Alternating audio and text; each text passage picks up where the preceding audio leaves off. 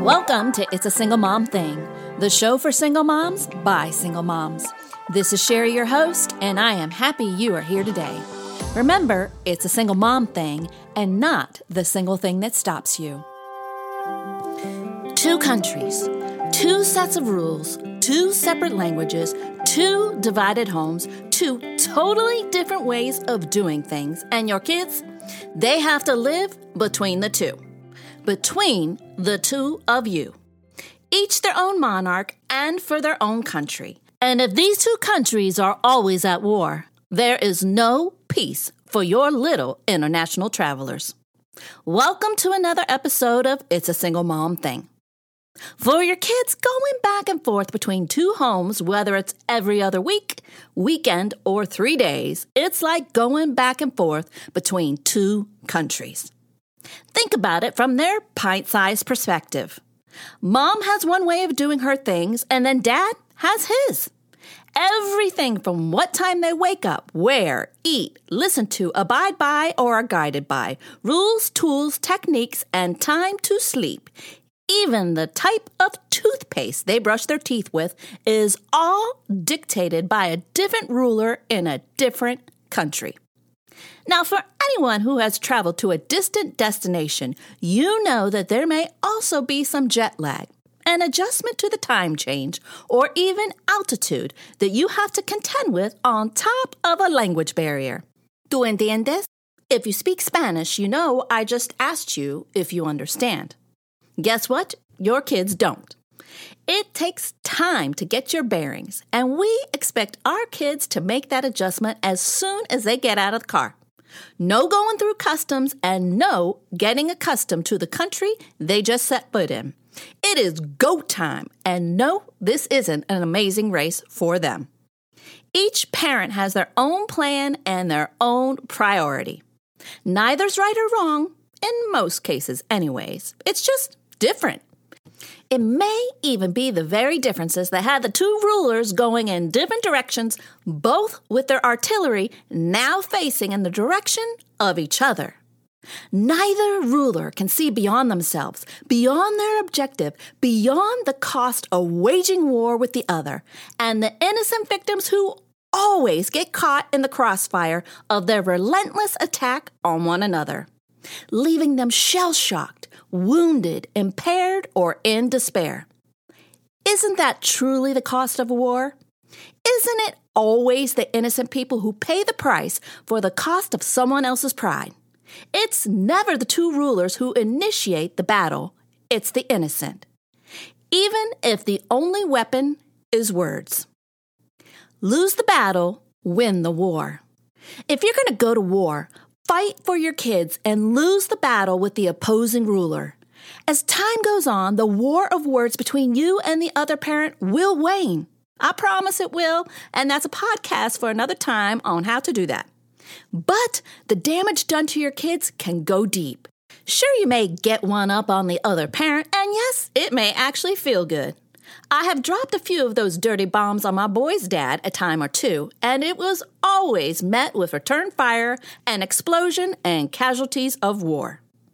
Now listen, when you are at war, you are focused on one thing: winning.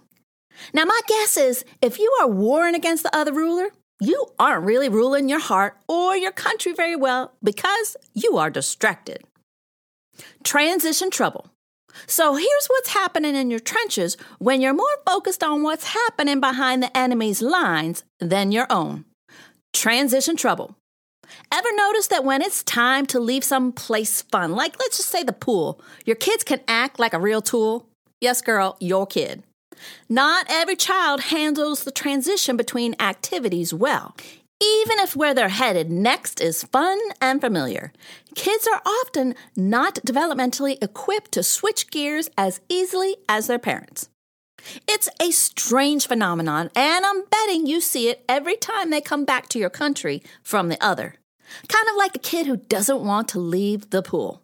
They lose their mind, flop themselves down on the hot cement, refusing to move as you witness some adult, most likely their parent, dragging them on the ground, not wanting to make a scene. Psst, yeah, right. Well, girl, Your kids go through the same metamorphosis, from being relatively well-behaved and amicable to emotional, combative, and frustrated kids as the time grows near to the transition to the other parent's house. Combine that with a war between two warlords, and yes, that's you and the other parent, and you have one international crisis on your hands. War or peace? Your kiddos, just like you, have one childhood to live. Will it be in war or at peace? Divorce, death, separation, it all is a division that divides the mind, divides the heart, but it doesn't have to be the final answer to a problem they can't solve. But you can. Peace is a possibility. You have to choose it. Now, peace may not be what the other country wants, and this is where you're going to have to pick up the broken pieces and walk away. I'm not going to fight with you anymore must be your battle cry. In doing so, you must choose to lose the battle with the opposing ruler, fighting for your kids to win the war for their hearts. Home is where their heart is, and your country must be a safe place for them to live in, and a place they love to come home to. I promise you, when you drop your weapons, the war in your heart, in your head, in your home, and maybe even in the other country, will go away. Why? Because there's nobody to fight with. Happy parents make for happy kids, even kids of divorce and a divided home. You can do this, my solo sojourning parents. Once the war is done and you are ready to take the next step towards peace, listen to our podcast, Giving Your Kids a Hand Up in the Handoff. And be sure to check out our show notes with links to some inspiration and information to help you get started on writing a peace treaty, even if it's just for your country. Remember, your kids live in two countries and have one childhood. How will your kids live? At war or in peace? Have a wonderful week, and remember, it's a single mom thing and not the single thing that stops you. Thanks for listening to It's a Single Mom Thing. I hope you enjoyed our time together. If you have more questions on how to have a relationship with Jesus or need prayer, visit us at www.shepherdsvillage.com/prayer. For more information and resources, check out our show notes.